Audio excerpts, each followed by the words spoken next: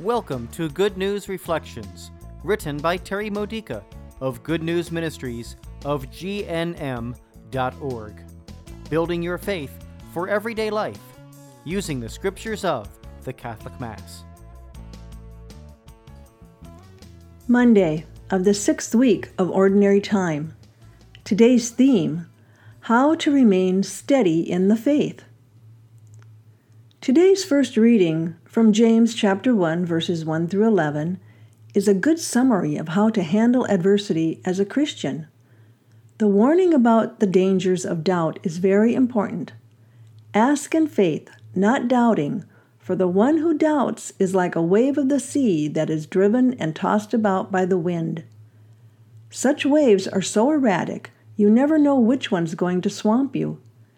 It's the kind of water that Peter began to walk on and then sank into. When we doubt God's love or His desire to intervene during our trials, we're double-minded. We believe, we don't believe. We trust, we don't trust. We hope, we don't hope. Having two minds makes us very unstable, and we soon fall over. We must not suppose that we'll receive anything from the Lord. Although He gives it, we won't notice. All we see are the waves. What challenges the steadiness of your faith? What tosses you like the surf and drives you like the wind? Probably your answer is the same as mine. People. Yeah, those people who seem to be in our face just to undermine our joy. Those people who are difficult to deal with.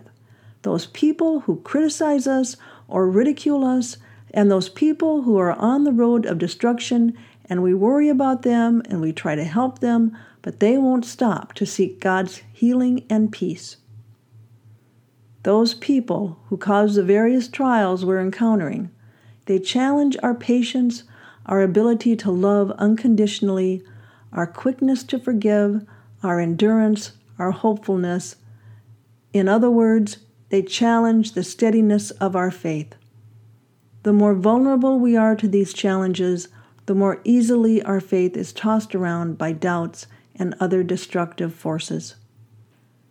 Are these people really to blame, though? No. We can only blame ourselves, for we are responsible for how we react to the trials. Others might limit the possible outcomes of the trials, but we don't have to let them control our faith too, or our moods. Our response is always our choice, and if we fail to take ownership of this, we let others toss us around like wind-driven waves on the sea, and we let their behavior make us doubt God's goodness and His love and His desire to help.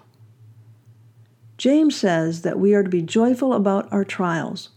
This seemingly impossible joy comes from knowing that no one can control our faith but us.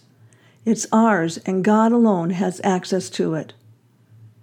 As James reminds us, we should ask God for wisdom, and He will respond by teaching us how to endure our trials. That's not a bad way to live. As long as we choose to believe Him and act upon His wisdom, rather than react to the troublemakers, we'll enjoy a steady faith that calms the waters, even while the storms continue to rage. This has been a Good News Reflection by Good News Ministries of GNM.org. For more faith builders or to learn more about this ministry, come visit our website.